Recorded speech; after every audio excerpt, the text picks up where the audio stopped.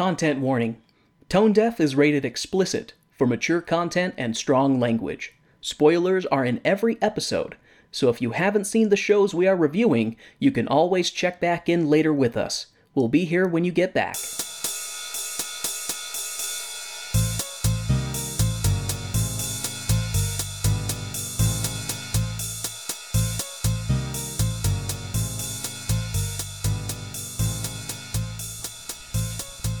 Welcome to Tone Deaf, a theater nerd's guide for their musically challenged spouse. I'm Kay, a musical theater nerd. And I am Warren. I am musically challenged.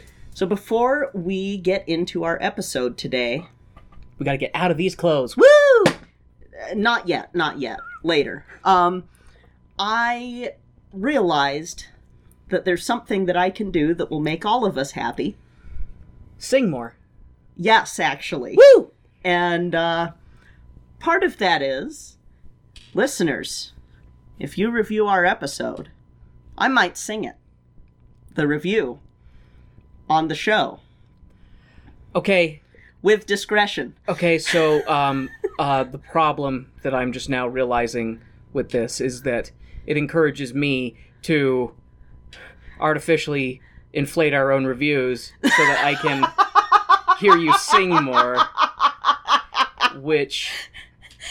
non-Warren reviews. I have... Well, you wouldn't know it was me. I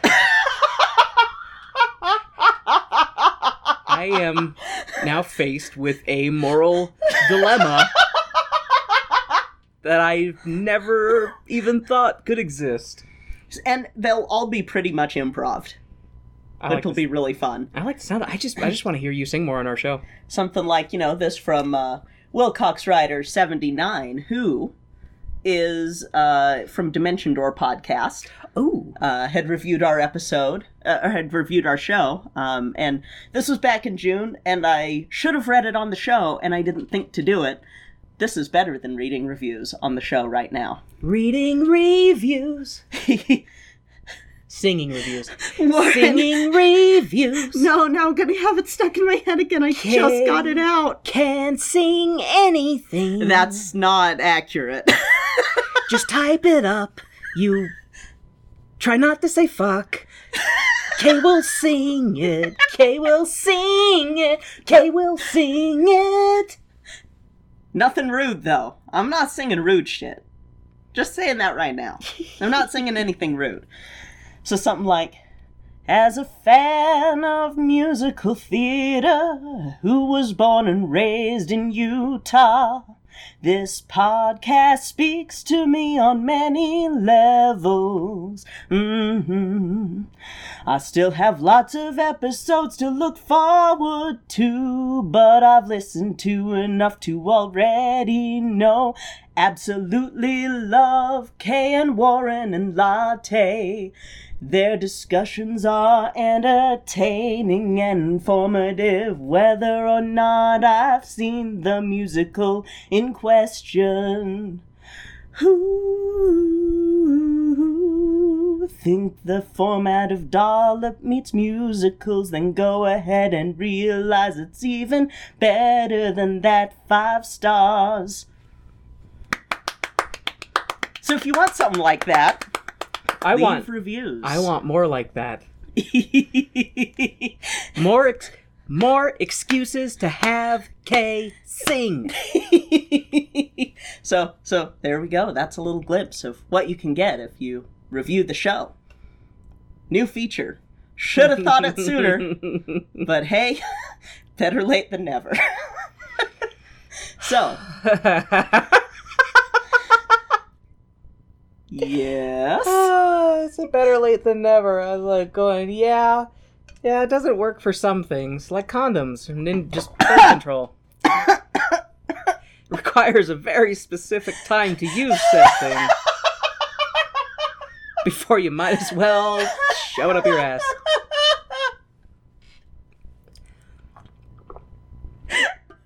Oh my god. Oops. Oh. As I smack my water cup into the microphone. So angry. I'm just very unprofessional. No worries, babe. So, first off, did not intend for everything we've reviewed this month to have been released in 1992 or 1993. I really didn't.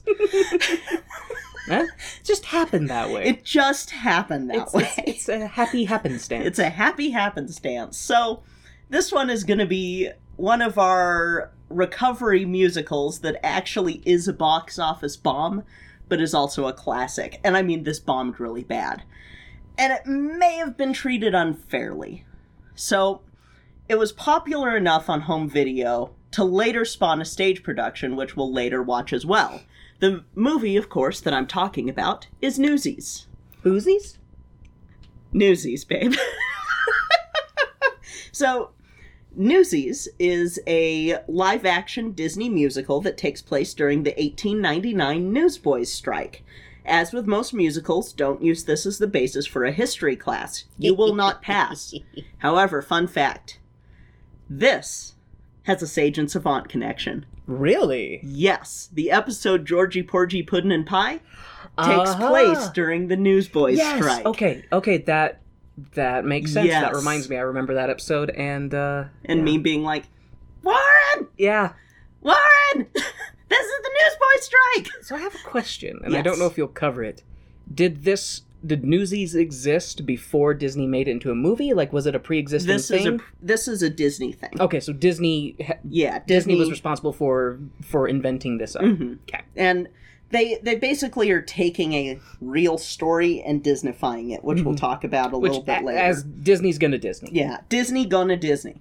So, this musical was written by Alan Menken, who is behind quite a few pretty famous musicals and scores.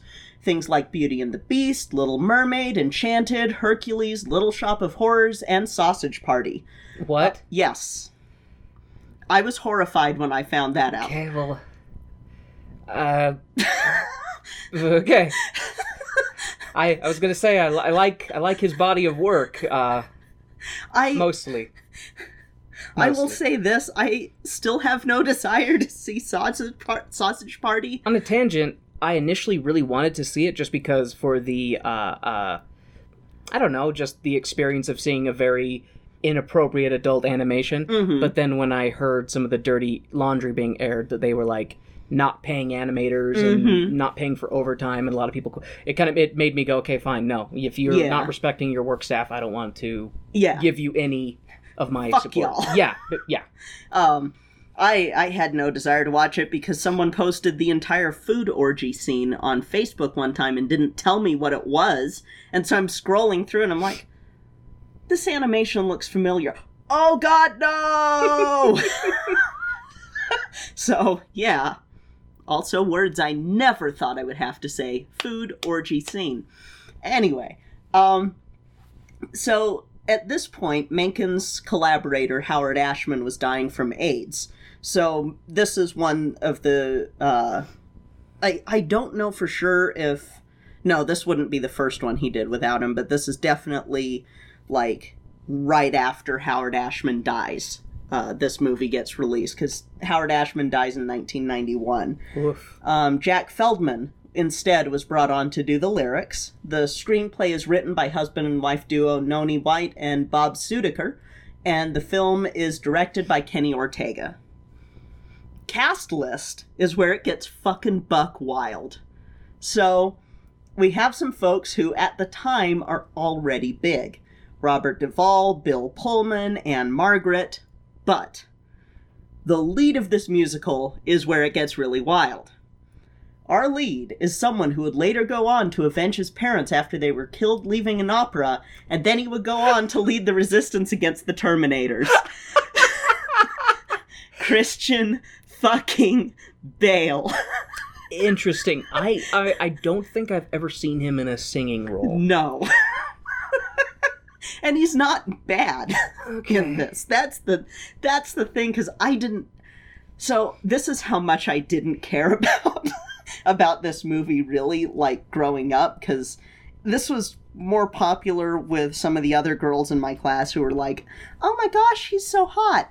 I was just more like, hey, the music's kind of fun, you know, and I think it was like a birthday party or something that we watched this, and I didn't even care enough about Christian Bale, so when he comes out as Batman, I'm like, okay, this up-and-comer Christian Bale, sure, whatever, not realizing he had been in Newsies.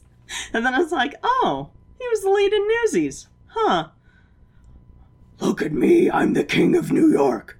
I'm the king of Gotham. Extra, read all about it. So my Alex Jones joke last week for Fake Newsies is extra funny. Christian Bale could reprise, be in Fake Newsies and do his Batman voice for the Alex Jones character of Fake Newsies. Oh, if only we had the money and the production staff. I know. Things. I wish. God, I wish. So, this is not... With Christian Bale being in this, I do want to say this was not originally intended to be a musical, but then they went, oh, well, we're Disney. Let's make it a musical.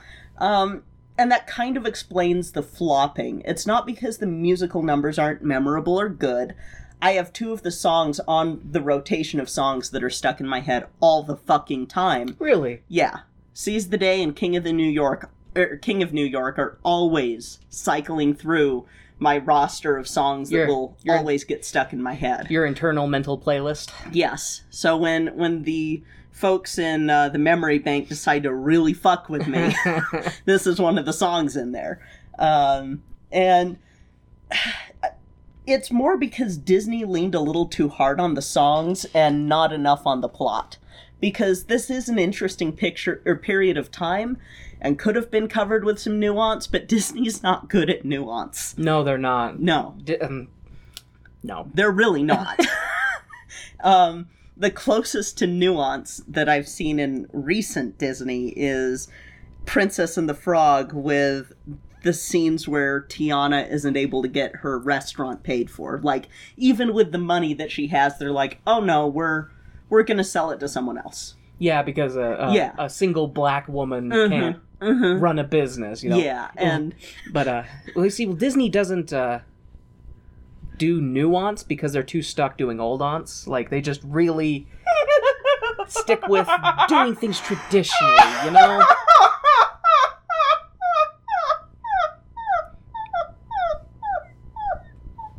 Is there a seagull in here? Did I leave that window open? Where's my gun? That's a felony in this state. Oh, I guess it is. Damn dumpster divers. Anyway.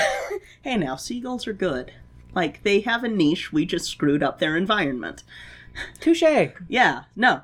I will die on that hill. Actually, also, seagulls aren't a real thing, but anyway. This is not a bird podcast. Yet. Yeah. Hey, if a bird musical that isn't Honk is about geese. What? We're so covering that if I can find a good production. Okay. Back on track. Back on track. So, I found a really good article by Ant Jackson, which sounds like a newsy name, from Medium, and he talks about reasons this movie flopped, and I kind of have to agree with him on them. Because this is a case of trying to cram too many historical things in, but not staying focused.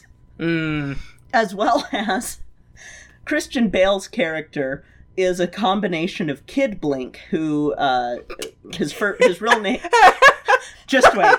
Kid Blink. Just wait. It's like Kid Bop for blind people. So, I don't know, Kid Blink's real name was Louis Belletti, and he was a one-eyed newsie. That's why he was Kid Blink. Jesus Christ. And it's a combination of him and Morris Cohen, and Blink is given a supporting role so that Jack Cowboy Kelly, the Chimera, played by Christian Bale, can have the lead and have a not quite accurate story. So he's a Chimera because he goes on later to be a half man bat, right? Like that. Well, because he's a mix of different people. He's a mix of 2 different actual people to create this cowboy. Cowboy Kelly. You're getting your things mixed up. That's not a chimera. That's a fusion. Fusion in the world of Full Metal Alchemist, that's a chimera.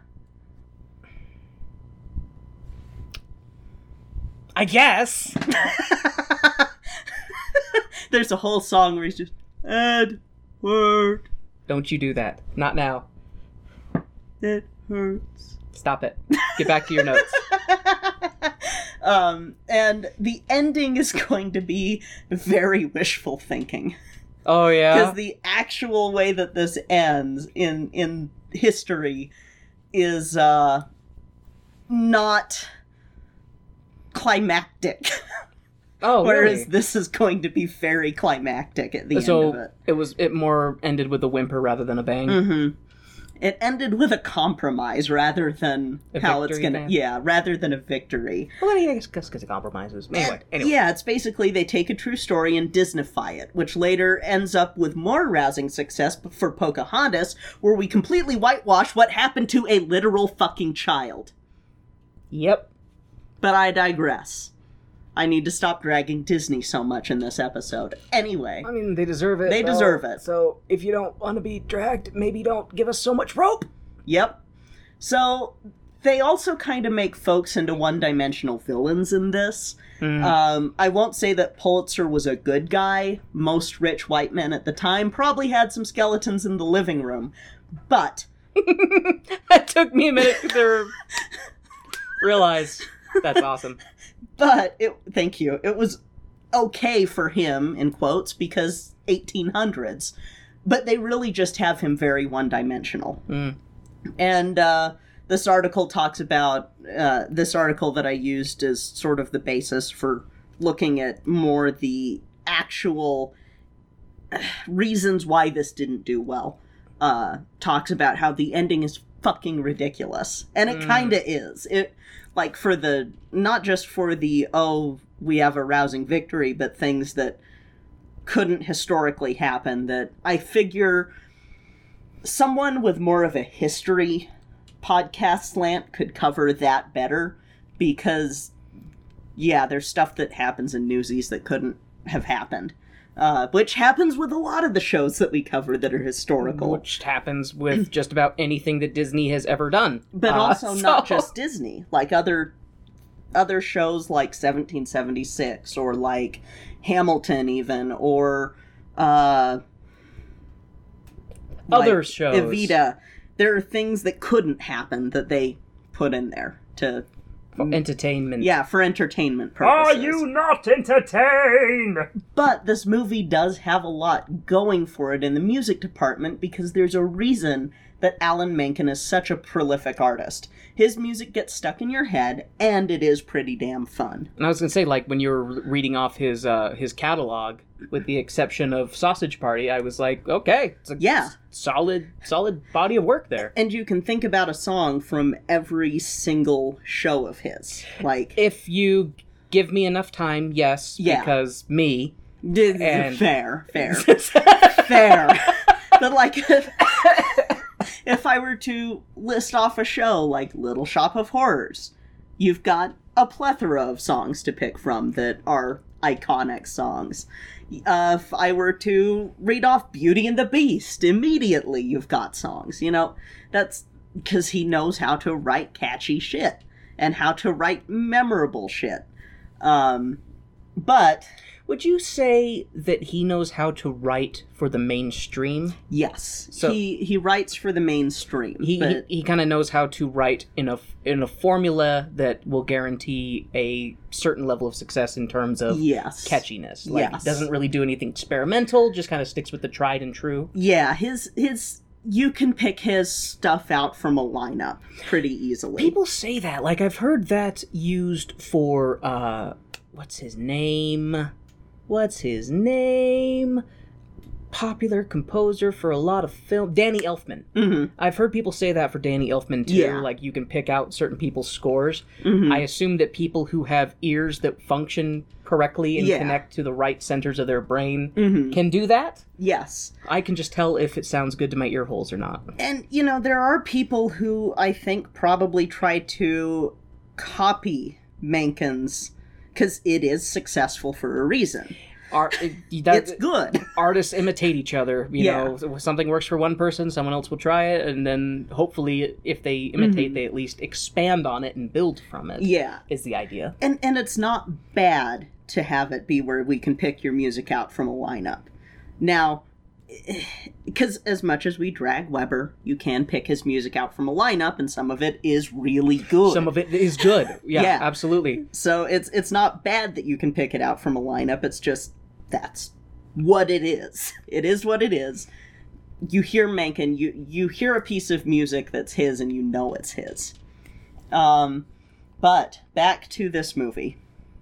Like I said, this movie flopped. How hard did it flop? It cost $15 million. Warren, it's time to play. How much did this make? All right, Warren, it cost $15 million. It flopped. How much did it make? I'm going to say that it made $10 million. Oh, boy. Price is Right rules, you would have lost. So it made, let me try again. It made $9.8 million. Still would have lost. Oh, okay. $2.8 million. What? Yes. Oh, I'm amazed Disney didn't bury it. That is a Category 5 fucking belly flop. Yes. Holy shit. Leonard Maltin, holy shit, who we've talked about in the past, called it Howard the Paperboy, so that he could drag both Howard the Duck and Newsies. Wow. Yeah. Home video releases are probably what saved this and made it a cult classic. Because, like I said, this movie became a cult classic, and that's because of home video. And you said this came out in 93, right? 92. 92. Yeah, I mean, I would have been probably too little to be paying attention to commercials at the time. And I don't remember seeing commercials for it, but the thing that always got me was there was a kids station here in Utah that first started out as Imagination Station and then became Radio Oz. And what I really liked about that station was that they played a lot of songs from musicals on it, too. And so that's where I kind of started getting into some of the shows, and that's actually where I got introduced to Broadway Kids, which, granted, it's Kids Bop for Broadway, but I still liked it better than anything like Kids Bop, because that came out when I was still at the age where they were marketing to me.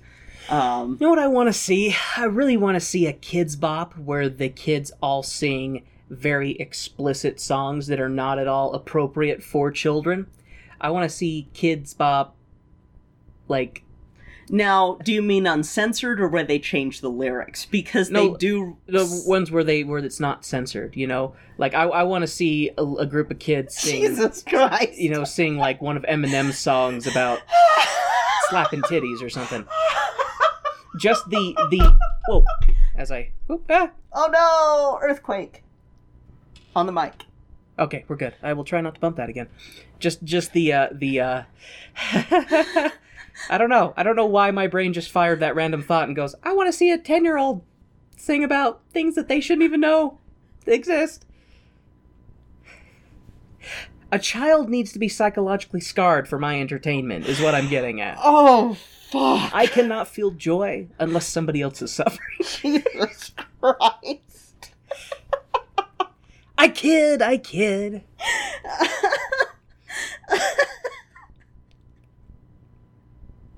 Where was I? You were right there, where you've been this whole recording. If you mean your notes, we were talking about just how hard this motherfucker flopped and how video... Kids Bop. Kids Bop. That's why. So, like, Seize the Day played on the radio. And that's a song from this. And so... that sort of gets it in your head, and then you want to see what it's from. I have a feeling that I'm familiar with Seize the Day, and I don't know it. And it will probably be one where once it starts, you'll be like, this motherfucking song! You're probably right. But yeah, I remember, because I pretty sure I've only ever seen this once. So this will be like watching it new for me. Nice. But it's one of those things where I remember kids being into, like, other girls being into it because of Christian Bale, but it was before he was Christian Bale, and me being kind of like, eh. So it was before was he Hey Bale? Like, what was he before? Hey Bale! You're Christian, right? Oh my god. So, fun fact, he was embarrassed to be in this movie as a kid because it was a musical and he didn't want to tell his friends that he was in a musical. How old was it? I guess I forget that Christian Bale is probably much closer to my age than I think he is. He's in his 40s, I think. Late 40s, early 50s. He was born in 73. Oh. Okay, so he would have been in his early... He would have been like 19 or 20 Yeah. So, you know, he was old enough to still be embarrassed about being in a musical and not wanting to tell his friends. Instead of later being like, oh, musicals are what get women to suck penis, according to Matt and Trey. It's called subtext, Kay. Jesus. But yeah, I don't know, I'm kind of like, Bale, was that the reason you were embarrassed, or did you see the writing on the wall that this might be a flop? Because it's okay to say that that's why. Because saying that you were embarrassed to be in a musical kind of makes me go, okay. No, he hasn't been in a musical since. That's true. True. Who knows? Maybe Batman destroyed his voice. He didn't do the right vocal techniques to do Batman as, like, a regular thing. To do his deep, growly Batman voice. You gotta take care of your voice, people. You never know. On a side note, just because it's a really quick side note, I thought Christian Bale did a good Bruce Wayne, but I did not like his Batman. His Batman I did not like his Batman at all. I will still stand by Michael Keaton as the best, both Bruce Wayne and Batman. Yes. On a further note, Val Kilmer did an okay job. I try to forget George Clooney. And, you know, I'll give him credit. Not Brendan Fraser. I wish. Ben Affleck, because those two look alike. Both white guys. Both white guys with dark hair. Fuck me. Anyway, Ben Affleck. Later. Ben Affleck did a good... As much as I'm not a huge Affleck fan, he did a good job. He did. He did a better job in my eyes than, like, Bale's kind of low-tier Batman for me. He's middling for me. Mm-hmm. Anyways. He's high-tier Bruce Wayne, but low-tier Batman. Oh, there you go. Fair. Yeah. There Fair we go. Fair and balanced. Fair and balanced. That's my faux news. Anyway, are you ready to go seize the day and watch Newsies? I'm ready to extra read all about it. Or see all about it? See all about it. I tip my Paperboy hat to this transition to go see this musical. Oh, let's go.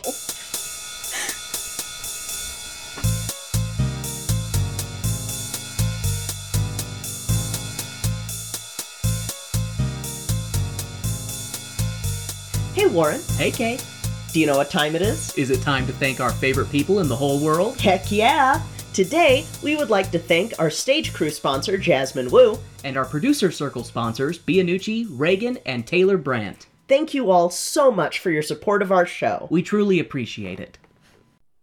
Hello, you magnificent podcast listeners out there. I'm James, the producer and GM for the Dimension Door podcast. If you're interested in listening to a mercenary... While they're trying to figure out who he is, I kind of walk over and try to shake him to wake him up. Hey, wake up. A wise woman. Do not touch my patient, sir. You typically do not shake a man near death. A doctor. Is he wearing glasses? Because if he's not wearing glasses, I could slap him and see if I could wake him up. But I wouldn't hit a guy with glasses. And a nurse. Well, it's almost like this poor deer here got stuck in some snow or something. He's got some coldness going on in his nose and his ears. Work together to figure out the mystery of a snowstorm in the midst of summer. Check us out. If that doesn't sound interesting enough, what if I told you that one of them permanently shrinks 10 inches in the first episode? 2 of them are bipedal rats, and one of them is literally a witch. We have an award-winning sound designer, a written adaptation of every episode, and a ton of fun. If any of that sounds interesting, check us out as we play through Paizo's Pathfinder Reign of Winter campaign. You can find us at DimensionDoorPodcast.com, on Twitter at DimensionPod, or anywhere you listen to podcasts.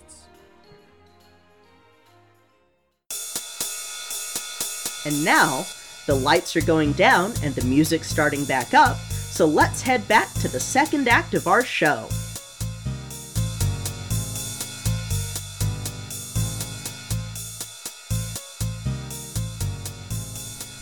Alright, babe, so, what'd you think of that one? Extra, extra, gather round! Newsy's musical's enjoyable and is worth a watch! Extra, extra!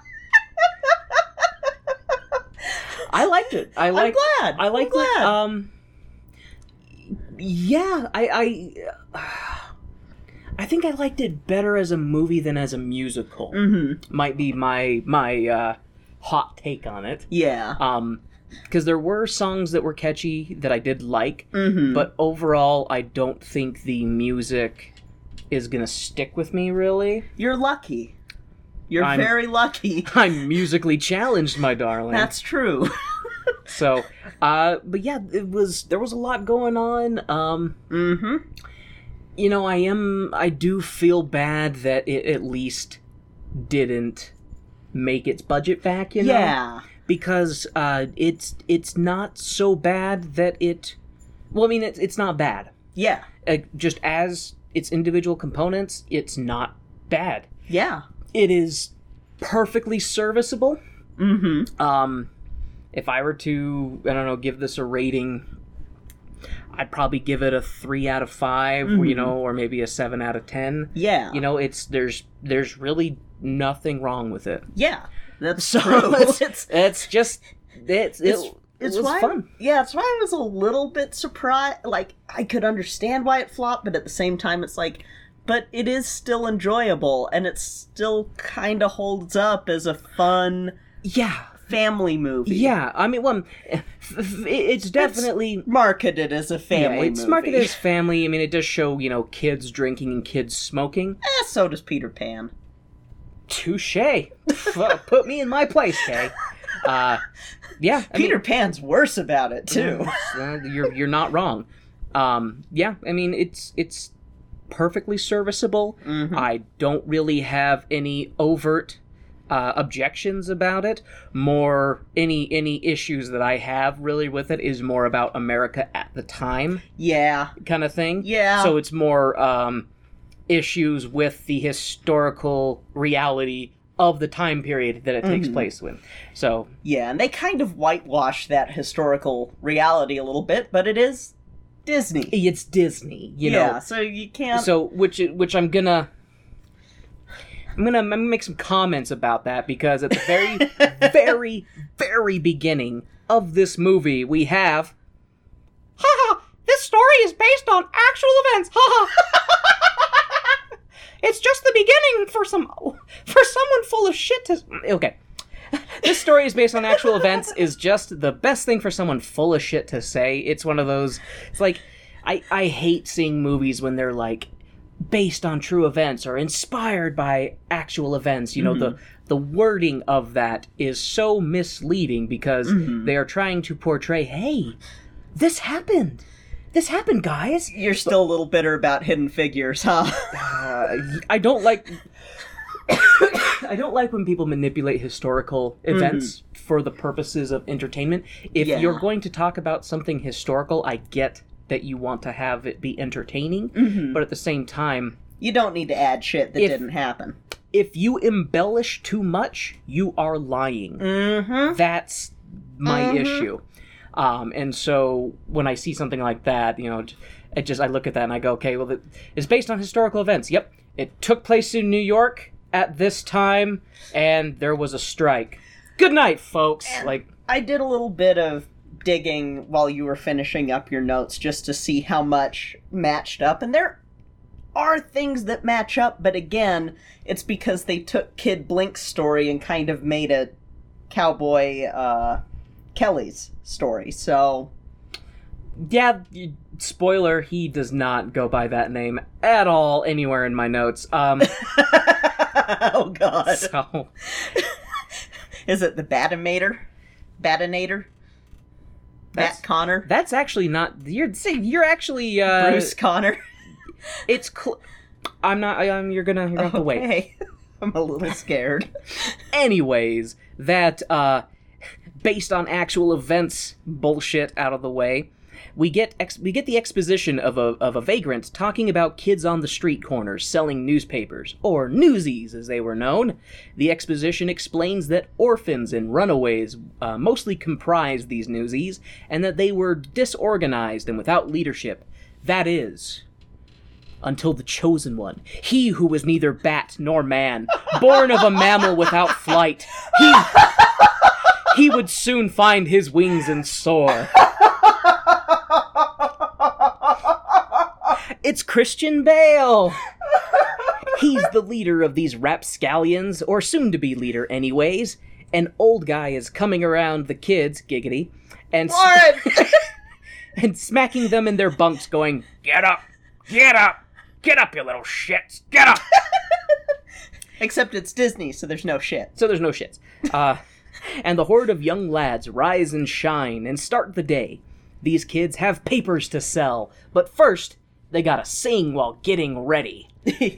Commenting on how so-and-so smells, or so-and-so met a girl, or so-and-so is so concerned that there are so many fake cripples on the street selling papers that people might think he's faking it, and how the dishonesty of others has affected his ability to sell papers.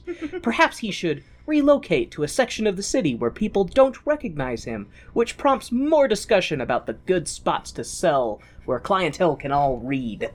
And I will say I don't know who the young man is. The actor who played him? You and I have wildly different trains of thought. Oh. I don't know the name of the kid. He's in it. He's in some of the ensemble singing roles, and he's the one that talks about he met a girl. At the very beginning of this, when all the kids are getting ready, a lot of them are shirtless. That kid is fucking ripped. That kid, yeah. I could not tear my eyes off this kid's abs, man.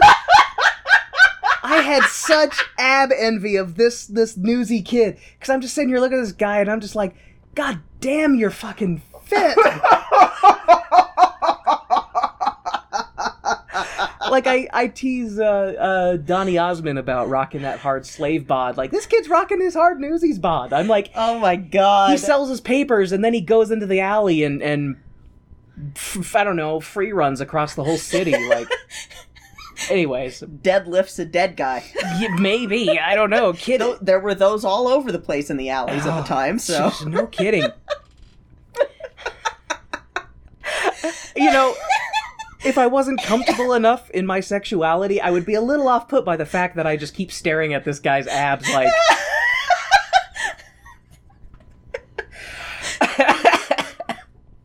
Honey, I might be a tad gay.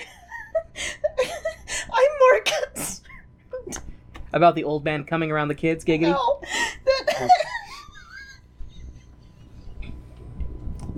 Gather your thoughts, dear. Should I continue and we'll come back to you? I'm just sitting here like, that one's obviously not a kid. Well, it seems like the age, I mean, then again,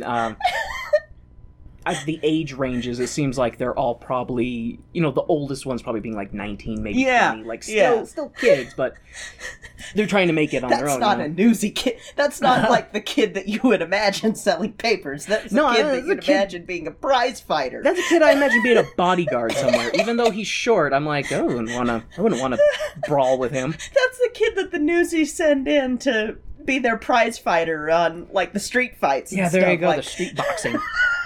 Okay. I want 50 cents on Abby. Oh, I should have named him Abby. He doesn't have that huge of a role. He's just kind of there in the background when other people are doing stuff. To make you a little unsettled. Maybe. I mean, I noticed him every time. But, okay. The young men run around getting bathed, dressed, and shaved, and take to the streets to run and jump and flip, all while proclaiming that they need an assassination, or an earthquake, or a war. Something horrible! so that they can sell papers, capitalizing on tragedy, the American way.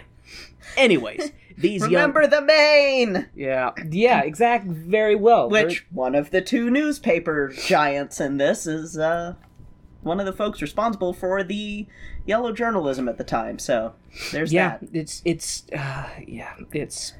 you know, especially in the time that we live in when there's so much scrutiny offered up to mainstream media, especially since we have a president who's all about Lugenpress.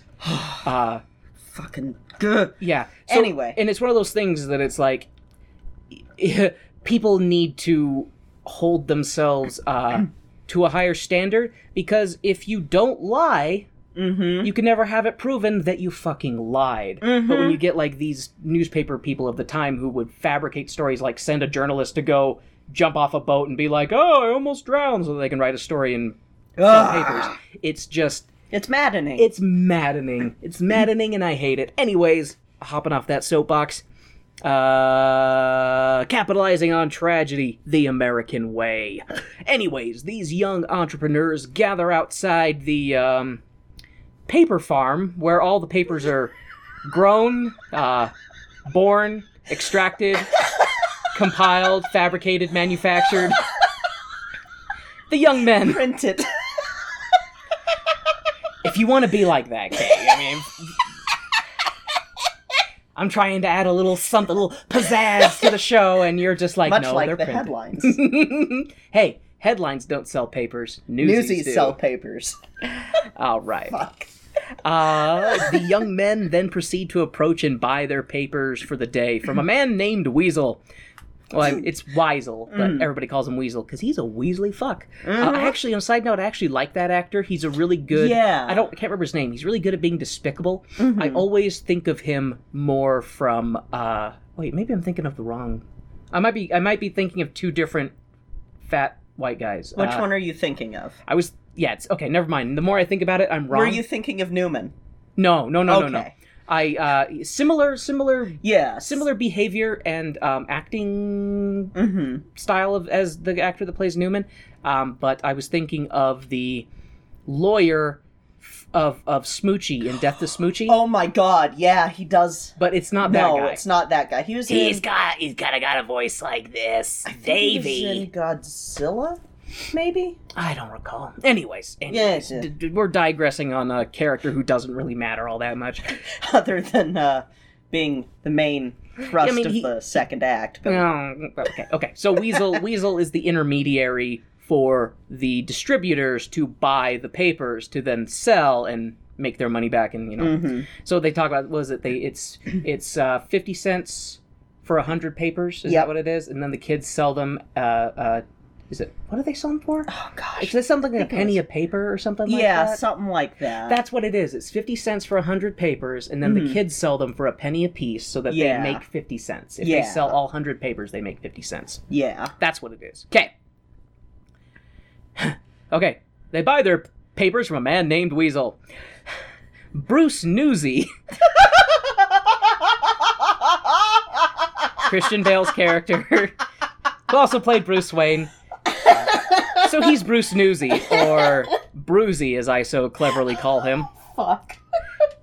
Bruzy meets a pair of brothers who are new to the paper scene. Bruce Newsy convinces the pair of brothers to be his selling partners, since there is a little brother out of the pair, and Bruzy knows that he can exploit that young kid to sell more papers. Bruzy and the brothers work out a 60-40 split, since Bruzy is the best of all the newsies, and all the newsies say so. So they're like, you're going to be learning from the best, and da-da-da-da-da-da. And so they're like, you should take this deal. And they do. The horde of paper pushers head to the streets and start their carnival barking. Bruzy gives little brother tips, saying, say you're 7, not 10. Cough, act like you're sick and pathetic. And it works! The little kid is unnatural, and the brothers and the Bruzy continue on their business venture. The boys find their way to a crowd, watching some street boxers. It is where we get a glimpse of a baddie who recognizes Bruzy and sends a cop after him. Turns out, Bruzy was a kid in jail and escaped, and this baddie warden wants to apprehend the street rat again. The boys run from the fuzz and escape into a brothel or burlesque place. It would be a cabaret. Of some sort. Bruzy knows the owner, who is a fancy dancing business lady, and she tells the boys that they can hang out there as long as they need. Played by Tommy Mommy. Yes, Tommy Mommy, and she was great. She was very enjoyable. I meant to call her a tone-deaf alum in the opening part, and I forgot to. Sorry, Anne Margaret. You are still a tone-deaf alum in Anne Margaret. She did a great job in You are this. a two-time tone-deaf alum. She was gorgeous. Her character was entertaining. I got nothing negative to say about her other than... No champagne, thank God. Diarrhea, champagne, baked beans, nightmare. Anyways... We don't have enough acid your negative about her was what? I have nothing negative to say about her. I guess other than she probably shouldn't have children smoking and drinking in her establishment, but whatever. It's the 1890s. It's 1899, so, you know. They already have a short life. Yeah, fair. The little brother gets loaded up with sugar, and the lads go out to watch the burlesque performance, and I hump the fancy dancy business lady. After the puberty accelerating experience, Bruzy explains fancy dancy business lady is a friend of his father's, and that his family is out west, looking for a place to live, Santa Fe. And once they get some land, they'll send for him, and he'll get to be a real cowboy. Oh yeah, so Bruzy's nickname is Cowboy. Anyways, Bruzy and the brothers are about to go their separate ways when the older paper brother is like, "Hey, come to our place for dinner, meet my parents." And Bruzy Cow Batman complies. And the paper brother at the paper brother's estate, we see a loving father with an arm in a sling, a kind, loving mother, an inquisitive middle sister, all welcome Bruzy Cow Batman to their home and thank him for helping the paper brothers, David and Les, but I will never call them that again the rest of my notes, in selling papers and making money for the family, since the father is obviously injured and cannot work. Over the course of dinner, Bruzy wins over the family, not even making the father angry when he eye-humps his daughter right in front of him. And the father insists that they eat his birthday cake that was supposed to be for tomorrow. Today, to celebrate Bruzy and his boys' success. We learn that Paper Father only wants his paper boys to work until he's healed and can go back to the factory. We see some subtle acting by Bruzy, who gets a little emotional and sad about being around this loving family, but his family is not around.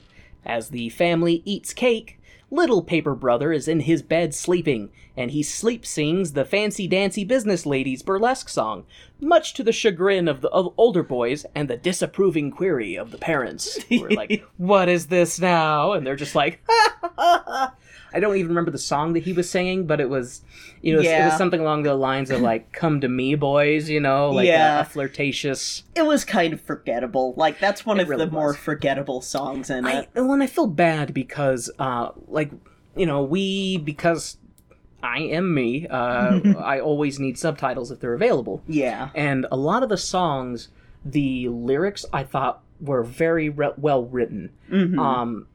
The problem with a lot of it, though, is that I didn't...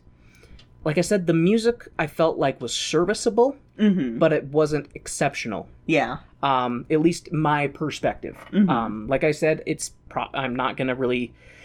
As we're sitting here now, I don't have anything stuck in my head. You lucky bastard. It's my curse. It's my gift.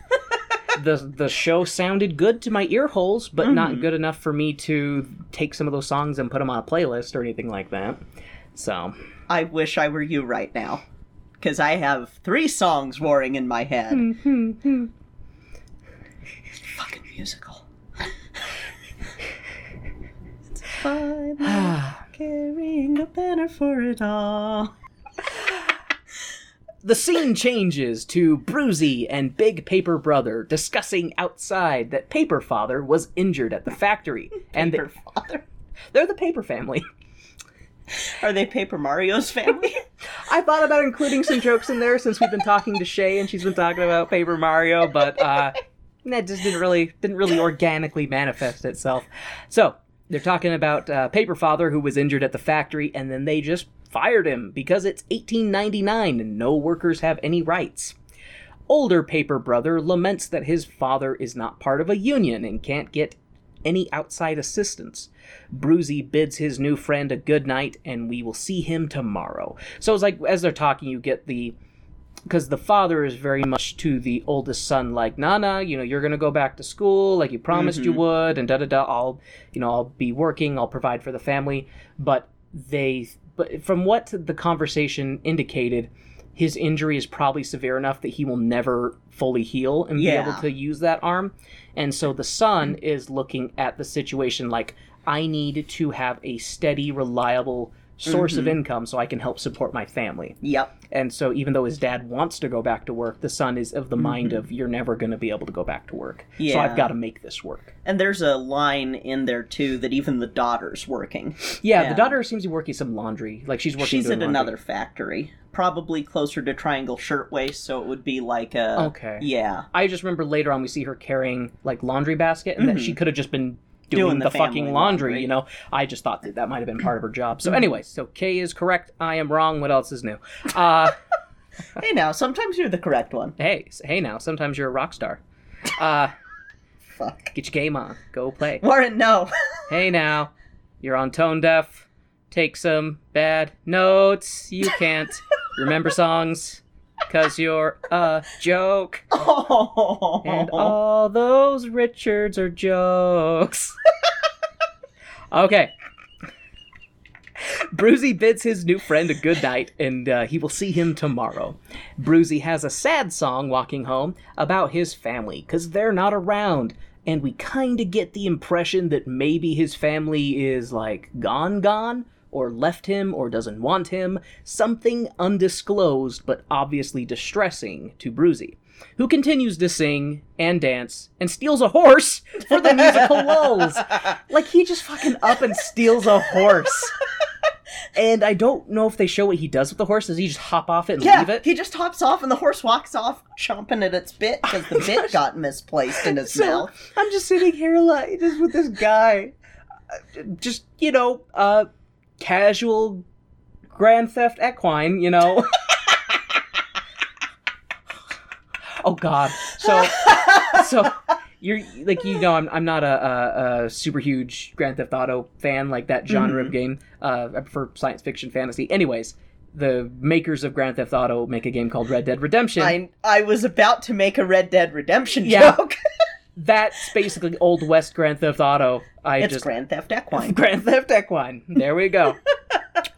Okay. And this is where we learn that Christian Bale Can't is singing sing. out of his range because they're Christian Bale can't sing really. not very well. And I don't hold it against him because I don't think he's a bad actor. I've seen him in movies that I've really liked him in. I do think he has kind of you haven't seen The Prestige, right? No, I haven't. He's really good in I that. would love to see that one. That's something we need to watch. He's really good in that, but I feel like his range is kind of limited to either suave, confident, or dark and brooding. Yes. And I don't really feel like he has much in between those two. No. But when he does those, he does them really well. Mm-hmm. That is my 2 cents. It felt like he struggled with sustaining notes, and he struggled with anything. They were having him sing out of his range, it felt like. He was having trouble with some of those higher notes. And what was he has a very limited vocal range too. And what was funny too is you talking about in the opening of the show, how he didn't tell any of his friends that he was doing this, you know? I can kind of see why, because there's some parts with him where he's singing and dancing by himself that I kind of feel a little bit of embarrassment for him. I get it. If I was if I was him, I probably wouldn't have been telling people I was in it either. So if you don't sell it, then it's not something you want people to see. If you can sell your singing and dancing, I think he tried his best. He tried his best. He really did. But he's acrobatic. He's not a dancer. He's a fit guy. Yeah. Like he does plenty of acrobatic stuff in here, and there's plenty of times that he's like climbing around the set, displaying athleticism. There's a reason he's not always in the front of scenes when they have group dancing. Yes. Very, very well put, Kay. They moved the kid from Sister, Sister, and Smart Guy to the front instead. Who, when I saw him, I was like, that's right, he's in this! I can't remember his name now. I remembered it when we were watching it, and I forgot it again. As is life. Okay, so after we have Grand Theft Equine, we then get a very serious business meeting between Pulitzer, who is the villain of the show, and he was seen in an earlier scene after the initial Newsies introduction song, and he's getting when they're getting their papers and stuff, then they go out and they're like, extra, extra. Like, then we see him in his office complaining about how he's not beating one of his rivals, and they start hatching a plan. How can we make more money? You know, doing that stuff. Yeah. And Pulitzer is a prick and is trying to figure out how he can make more money. Charging more for a paper is out of the question, and cutting salaries at the top is out of the question, because of fucking course it is. So the middle ground is to charge the poor kids who sell the papers more for their papers to sell. Neat! Pulitzer's right-hand man is like, it's going to be really rough on those kids. And Pulitzer is like, nonsense! They'll see it as a challenge to sell more papers. Hey, Pulitzer, eat a dick. It makes its own gravy. It makes its own gravy. Only if you do it right. Only if you do it right. Every man has faced the wood chipper at least once in their life. Kay has a look on their face. I'm not gonna say it, it's too horrific. Fair enough. Cut to the next morning when the kids are like, what the fuck, Weasel? Why'd you hike the price? We're poor kids who barely get by as it is, and you're making our lives harder. And Weasel goes,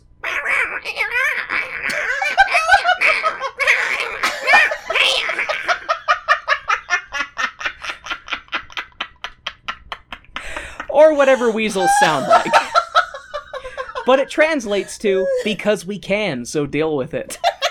And the kids are like, fuck this shit, and they decide to strike. There is some resistance at first, but when they're like, we'll get all the Newsies in the city organized and joining us, and if they don't, we'll beat the ever-loving hell out of them until they join us. And the now radicalized paperboy extremists take to the street to raise hell, because they're all mad as hell, and they're not gonna take it anymore! A journalist sees the boys cheering and jeering and is like, a potential story. We see Bruzy, under the wise advisement of older paper brother, go to deliver their demands to Pulitzer himself. Bruzy takes little paper brother with him in the hopes that the little kid will soften the old man's stone heart. 'Cause who doesn't love a cute little kid? Apparently them. Journalist man approaches older paper brother and is like, yeah, so what's up, Doc? What's the deal with this? And the kids give a quick explanation of the strike, but the conversation is interrupted by Bruzy Cow Batman and Little Paper Bro being thrown out of Pulitzer's place of business. The journalist man who played the president from Independence Day takes the boys out for lunch to hear the story and gives them his card so he can follow up with them regarding the strike. The next scene, we see the Newsies talking about how they need to get all the Newsies from all of New York on their side, or they won't succeed. Apparently, Spot Conlon? Yes. Spot Conlon in Brooklyn seems to be the most feared Newsie in all the land, and Bruzy sets out on a brave quest with some of his pals to go talk to the gang leader. They go to Brooklyn and talk to Spot, who, yeah, I was joking about being a gang leader. Not anymore. That kid is a gangster, and apparently he appears to be the head of the Irish Newsies Mafia or something, because everybody is kind of like they treat him with respect. Like, they don't really give him shit. Yeah. Because they're kind of like, he'll have you killed. There's definitely some fear there. Yep. He probably has some bodies in his living room. He probably does. Not skeletons, bodies. They're fresh from that morning. Yes. Spot tells Bruzy that how does he know that he can trust them, huh? How does he know that they won't break when the first bull with a club comes around?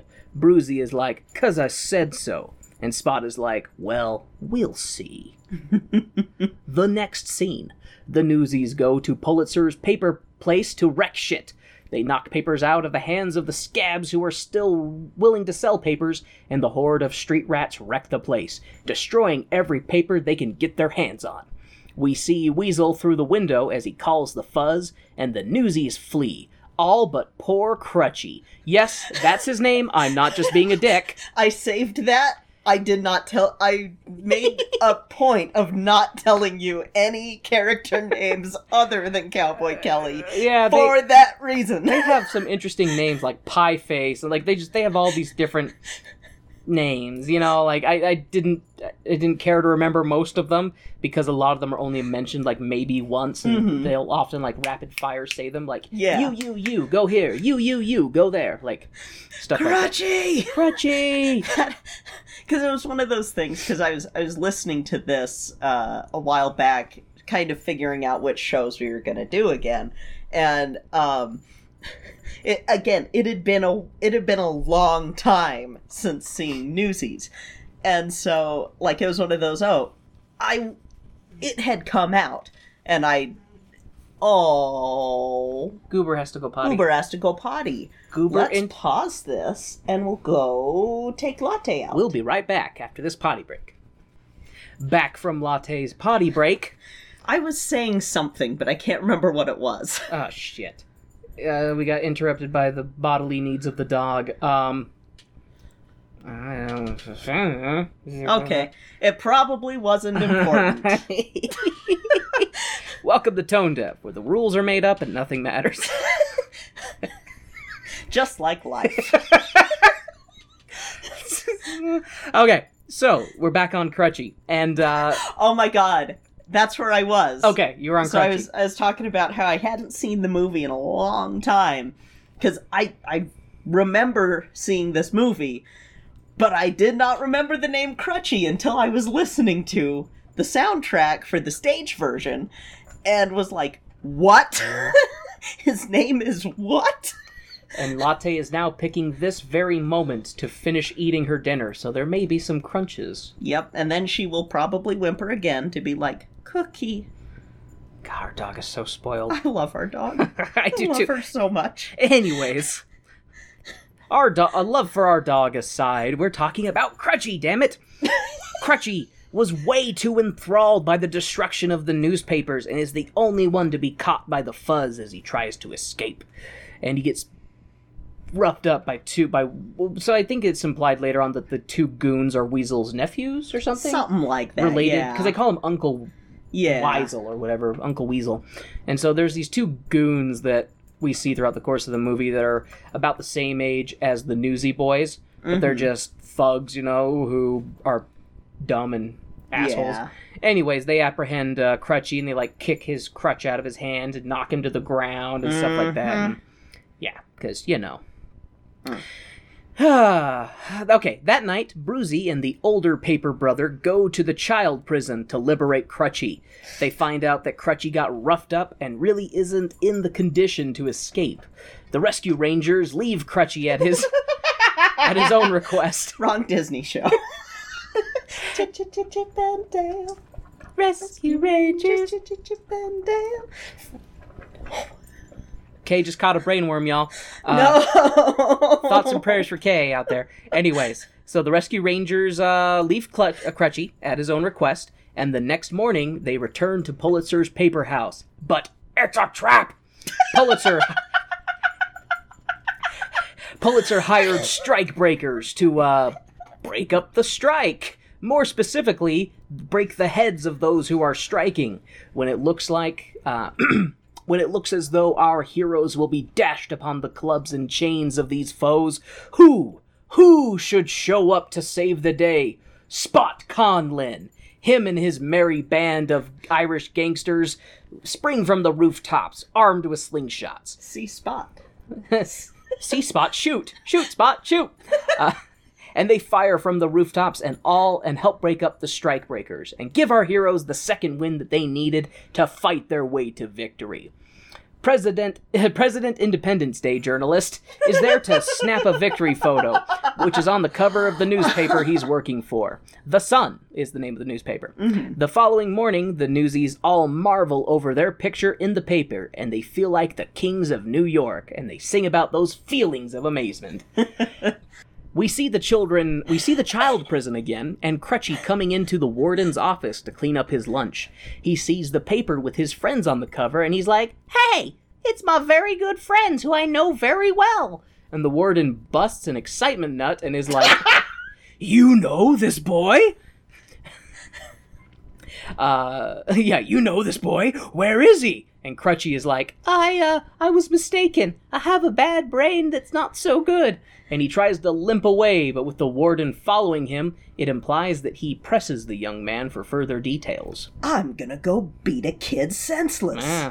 We then see the newsies planning for a big old rally to celebrate and plan. The warden comes in and is talking to the owner of the location. It's like, it must be, I don't know, there's a name for a workhouse where, like, it's a residence for working people who can't afford, like, I don't know what it's called. I don't know what it's called. It's like a... And I'm drawing a blank. Yeah, so all the newsy kids live at this place, that obviously charges them to stay there, but at least they have shelter, rather than sleeping on the street. And the owner of that establishment is the old guy who was coming around children earlier in the scene. Giggity.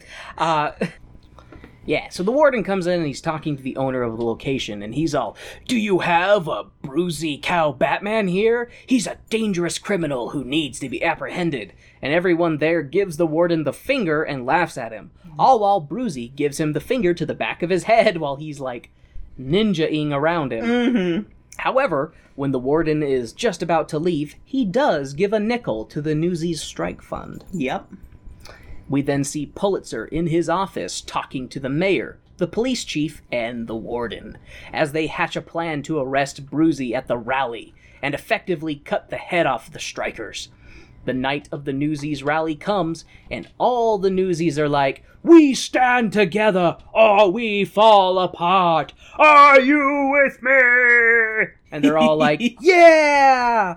And then the fancy dancing business lady comes out to dance, and they're like, "Yeah!" Holy hell. I should have turned my head more. They're way more excited for the prospect of TNA than the prospect of winning their strike. I'll just say it that way. Mm-hmm. And all the horny young men eye hump the dancing lady while the warden and the police circle in on the rally. The excitement of the rally is cut short as all hell breaks loose and the cops arrest Bruzy. The event is full of running, jumping, fighting, and we see Bruzy, Cow Batman, audition for more of a Spider-Man role with how he climbs and navigates this environment. Broadway Cinematic Universe, he's the great-great-grandfather of Peter Parker. For Spider-Man Turn Off the Dark. We don't talk about that. Bite your tongue. Anyways, he's auditioning for his Spider-Man role with how he climbs and navigates the environment. Despite all the Newsies trying to help him escape, Bruzy gets punched in the face and taken away by the fuzz. In the next scene, all the kids who got arrested at the rally are in court, and the judge is like, "I charge each of you $5 or 2 weeks in the slammer." And we see all the kids be like, "We ain't got 5 cents, let alone $5. Hey, Your Honor, how about we rolls for it? Double or nothing." And the President Independence Day journalist comes into the court and is like, "I'll pay for all the kids' fees, with the exception of Bruzy, who has other charges." He's brought in and taken to the judge, who talks with the warden. The warden reveals Bruzy's secret identity and that his mother is dead and his father in prison. The warden lays out all of Bruzy's charges and is like, he should be kept in kiddie jail until he's 21. And the judge is like, "Okay, gavel noises." And just like that, Bruzy is in the slammer. However, not for long, as the warden takes Bruzy to go and talk to Pulitzer. Pulitzer tries to bribe Bruzy, telling him that he'll work for him until the strike is over, and once it's good and dead, he'll give him money and send him off free. Bruzy is kinda like, yeah, go fuck yourself, Joe. But Pulitzer is like, why don't you sleep on it tonight? You got one shot. Don't let it pass you up. And also, that's a pretty good family that your friend there has. Oh, that's right. He makes Be a shame if something were to happen to him. Yeah, he makes a mob-style threat to harm the Paper family. Mm-hmm. The Paper family looks good. Be a shame if someone were to rub them out. And other mafia things. Another mafia slang. This is where communication would have fixed everything. Just... You got some young people with their pride, in air quotes. But it would have fixed so many things. Yeah, you're not wrong. Okay. All right. So, Bruzy is escorted out of Pulitzer's house. However, the elder Paper brother was waiting outside to rescue Bruzy, and he does just that. By sabotaging the carriage, the bad business adults are unable to give chase. Because that part was great. Like, he had snuck in and he, like, disconnected the part where the horse connects to the carriage. Yeah. And so when they go to give chase, the horse just takes off and the carriage stays there. Yep. So I thought that was cool. The newly liberated Bruzy runs off with elder brother, but then stops to be like, what are you doing? You shouldn't have done that. You got a family and shit. I was just in there and he was threatening to do bad stuff to you. And he tells him to go home. We then see Bruzy sleeping in an alley and singing sadly about Santa Fe, and we get a better understanding about why he was sad in the earlier family scene. The next morning, as the newsies head to protest outside the paper place, we see Bruzy in fancy clothes, carrying papers. He's a damn scab! A no-good, dirty, rotten, backstabbing rat of a newsie! And all the other newsies yell at him for being a traitor. We see elder Paper brother come up to talk to Bruzy, who's like, I have to make money for once, you know? I have to take care of myself. I ain't got no family. And elder Paper brother is like, I thought we, the newsies, were all your family. And a sad walk away, followed by a quick turnaround and attempted charge at Bruzy. But elder Paper brother is stopped by the Fuzz, who throw him back into the crowd of newsies and escort the paper-selling scabs, protecting them from the newsie mob. And here's where real life and newsies really take a split. Okay, so when I get done with my notes, I want you to hit us with the historical facts. Just want to let you know that this is where the split happens. So in that he didn't do that, Kid Blink was suspected of becoming a scab. Okay. And that is what leads to what really happens. Okay. Oh, and in the earlier court scene where Independence president/journalist tells the newsies that no paper will cover the strike. So, like, after he rescues them from court and he's like, I'll pay all their bails, you know, he then says, I meet you kids at the restaurant. I need to talk to you. And then he tells them that no newspapers covered the strike and that he has been essentially, well, not demoted, but he's been relocated to go be a war correspondent. And that he's a newspaper man and he's got to have a newspaper to write for. He also gives Elder Paper Brother the story that he wrote about the Newsies rally, but Elder Paper Bro hands the article to Little Bro, who wraps his hot dog around it, so that scene happened. Oh, you were taking it in naughty K, bad K. Just the way you said it. He wraps his hot dog around it. Save it for later. Granted, Jesus. Anyways, the Newsies' strike is not broken yet, and at night we see Weasel showing the young Master Bruzy to his chambers. His dusty, dirty, dank bat cave of a chamber. And he gives him the friendly reminder that if he does anything against them, he'll go straight to Mr. Pulitzer, and Bruzy will be back in the slammer. Bruzy sleeps on his crappy cot and looks all sad. The next morning, as he's going up to get his scab papers to Scab Cell, we see the two goons that I mentioned earlier that might be Weasel's nephews or whatever. They confront him, and they tell him that they're gonna go beat up Elder Paper Brother. And Bruzy gets angry, but he stops, as Weasel is like, "Ah ha ha! I'll tell Mr. Pulitzer." And Bruzy is like, shucks, I guess I have to let my friend get beaten up. And then he grabs his paper and he goes. We see the two goons stalking the sister, who Bruzy has been macking on the whole show, and they corner her, and it looks like they're going to assault her. Little Paper Brother tries to stop them, but he gets beaten up. And Elder Paper Brother comes to the rescue, only to get his ass kicked. We then see Bruzy start to develop his Batman sense of vigilantism as he hears the cries and comes running to fight off the two goons, who are like, "We're gonna tell Uncle Weasel, you're gonna be in trouble!" And the two chodes squeal and run away. Bruzy, the leader, turned traitor, turned hero, is like, "I'm Batman." And the scene changes to the Paper Brother, sister, so the scene changes to Paper Brother, sister, love interest, and Bruzy, I should have said the Paper Brothers, because it's both the little and the older. The sister and Bruzy showing up at the Independence Day president's house to be like, "Did you mean what you said in this here article you wrote, that I'm, like, inspirational to all the sweatshop kids?" I do want to say, it was kind of gross that Little Paper Brother had that wrapped up hot dog for at least a day. They're probably struggling to put enough food on the table. Still, though. Toughens up his immune system. He's a scrappy little guy. He can handle it. That's how Teen Angel started, basically. Teen Angel? ABC show. Kid eats a hot dog, or not a hot dog, a hamburger that was under his bed, and then he dies. Then comes back as a teen angel that has to do deeds for his friend. ABC was weird during TGIF, like the TGIF lineup that had Sabrina the Teenage Witch as well.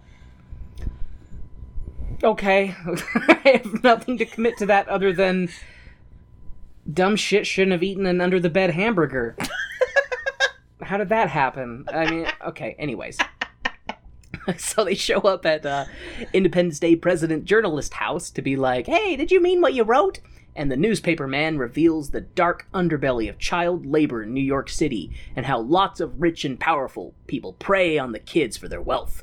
They hatch a plan to start their own newspaper so that they can spread the word themselves, since no paper will publish the story.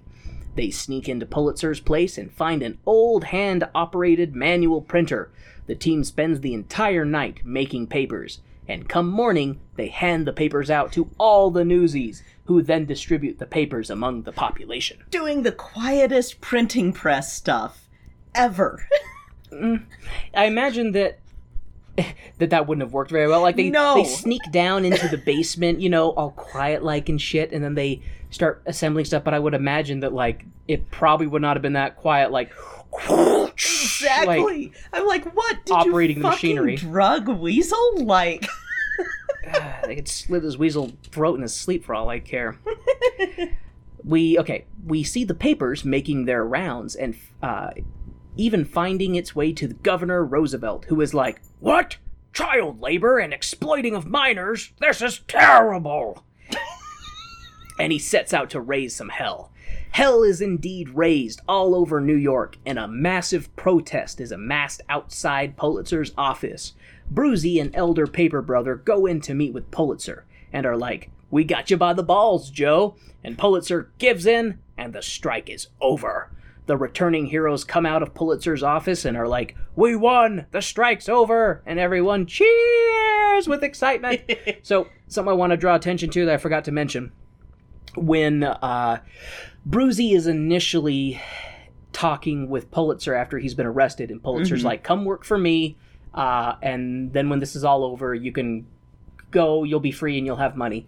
And Pulitzer's talking about how the power of the press, basically. Yeah. He says that, the newspapers tell people what to think, how to vote, kind of thing. He's like, "I am shaping history," He's very high on himself. Yeah. But there is something to be said with, the power of distributing information, especially at that time period. Now we have the freaking internet, and something that happens halfway across the world is known by everybody in 5 minutes. And then everybody thinks that the internet will give you coronavirus. Okay, not going to open that brainworm salad sack of stupid. Okay.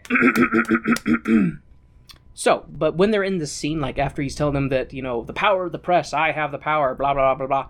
When the elder paper brother and Brucey go to confront Pulitzer as there's that huge protest outside of his office, he's like, he has like a Grinch moment where he's like, the noise. Yeah. Like, has a thing with that. And Brucey is confronting him, and he's like, no, they have the power, da-da-da-da-da.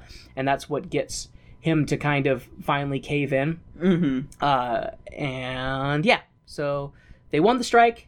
Happy endings for everybody. Everyone is high off of the victory, and we see a carriage carrying children show up, and all the kids from kid jail. It's the child catcher. Yeah, pretty much. Well, it's the child dispenser, because the kids are all being freed.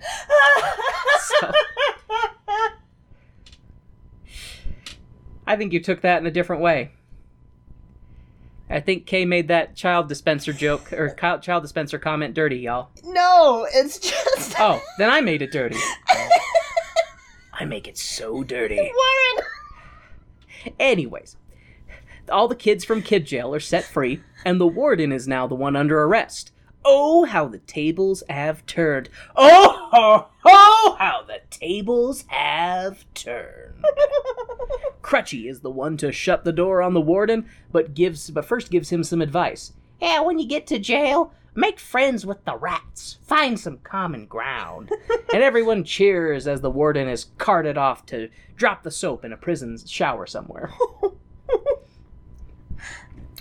We then see Brucey meeting Roosevelt, who is to take him wherever he would like to go. And Brucey implies that he's going to the tracks in order to board a train for Santa Fe. And we see Brucey ride off with Roosevelt. All of his friends are sad, and they think that it's all over. But as they stand in line to get their papers and resume their normal lives, we see Brucey coming back. Turns out he just needed a ride around the block with a supportive father figure to give him some advice. Brucey hops out and kisses his love interest, much to the cheers of the crowd. And everyone is super happy that they get to continue living their poor lives selling papers on the street. Yay! No meaningful change has happened. Yay! They didn't raise the price of papers by 10 cents. Yay! It's so good to be a newsie. The end. They even had a little freeze frame there with one of the kids. That was great. So, that was so great. Because he's like jumping, twirling, dancing, everybody's all excited, and then does a freeze frame with a kid midair as the credits start to roll, and then like when part of the song finishes, it resumes and the kid eats shit and lands and like rolls, which I feel like is just perfect because I feel like there's some goddamn symbolism there because it's like, yay, we're happy, but then he gets the hard reality of, oh shit, I'm still a poor newsie who's being taken advantage of. And child labor laws aren't going to be a thing. For at least, I don't know, what, 30 years? They raised the age to 12 in the early 1900s. Oh, boy! Yeah. Jesus. So, ready to have a buzzkill on that ending? You mean the ending where everybody gets to resume their poor, diseased, half-starved lives? So basically, like, Kid Blink gets accused of being a scab and gets completely, like, he no longer is the leader, basically. And so then they keep trying to find a new leader, but nothing is, like, the strike just starts fizzling. Just starts fucking fizzling. And then they make a deal. The newspapers are still 60 cents. Oh my god. And so what was the deal then? The deal was that the newspapers were still 60 cents, but any unsold papers would be bought back.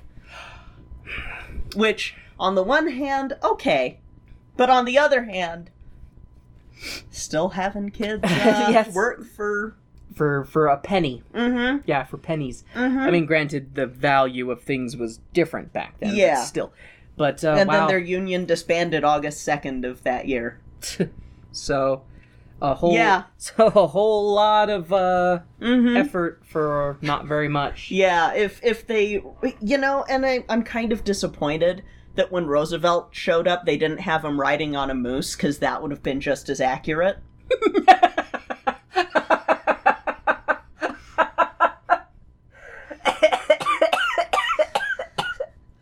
God damn it, the smoke.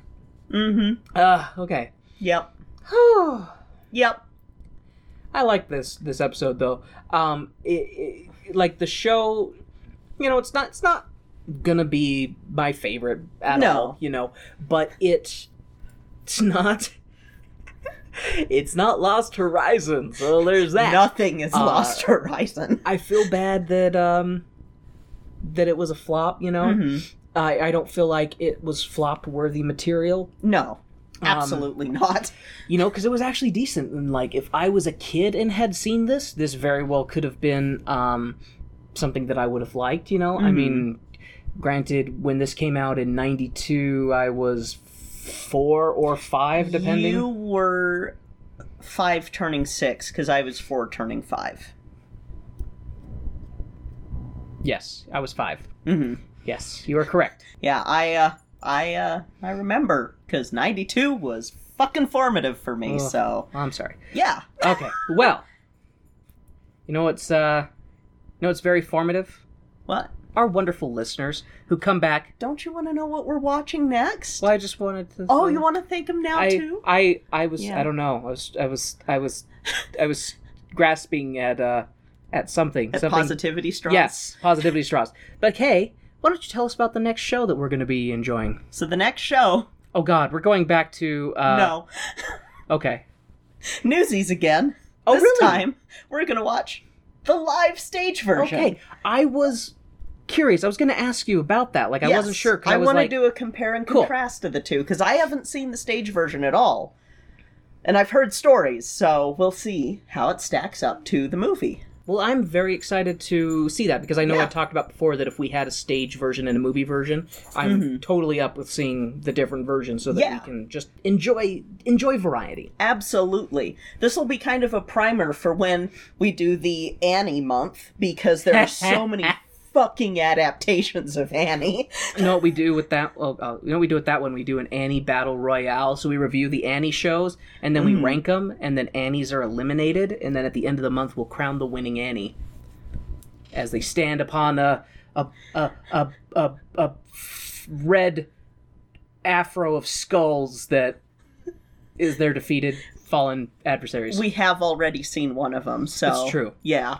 Because I was like, we have to watch this one. That was a good one too. Anyways, Yes, so next week, Newsies again. Fantastic. And then after that, Spoopy month. Spoopy month. Oh my Yep. God, we're already in October. Yes, we are. Jesus Christ. 2020, man. Okay. All right, so back to what we were saying earlier before I rudely interrupted.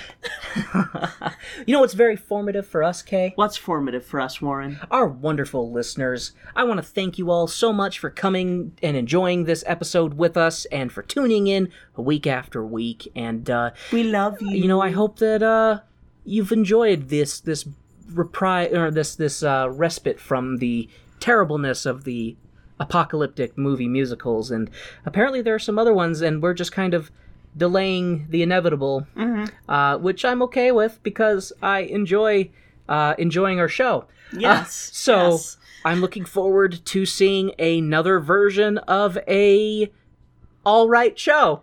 So thank you again so much Thank you for listening. tuning in to listen. If you would like to reach out to Kay and I, you can do so at our website, which is tonedeafmusical.com, where we have links to our Facebooks, Twitters, Instagrams, as well as a link to the Cast Junkie Discord server, where we have our own Not Safe for Work channel.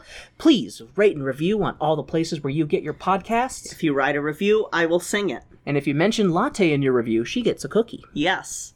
And, I think that... Oh, you can buy shirts on our TeePublic. Gonna be working on the John the Giant Pink Sea Snail shirt, as well as other merch ideas. Shell of a good idea, It's honey. Tone deaf. It's a shell of a show. But, I think that'll be it for this week. I think you're right. I'm Kay, I'm Warren. and this has been Tone Deaf. So we see if Lottie needs to show now. Yeah, she's a very whimpering girl. Such a whimpering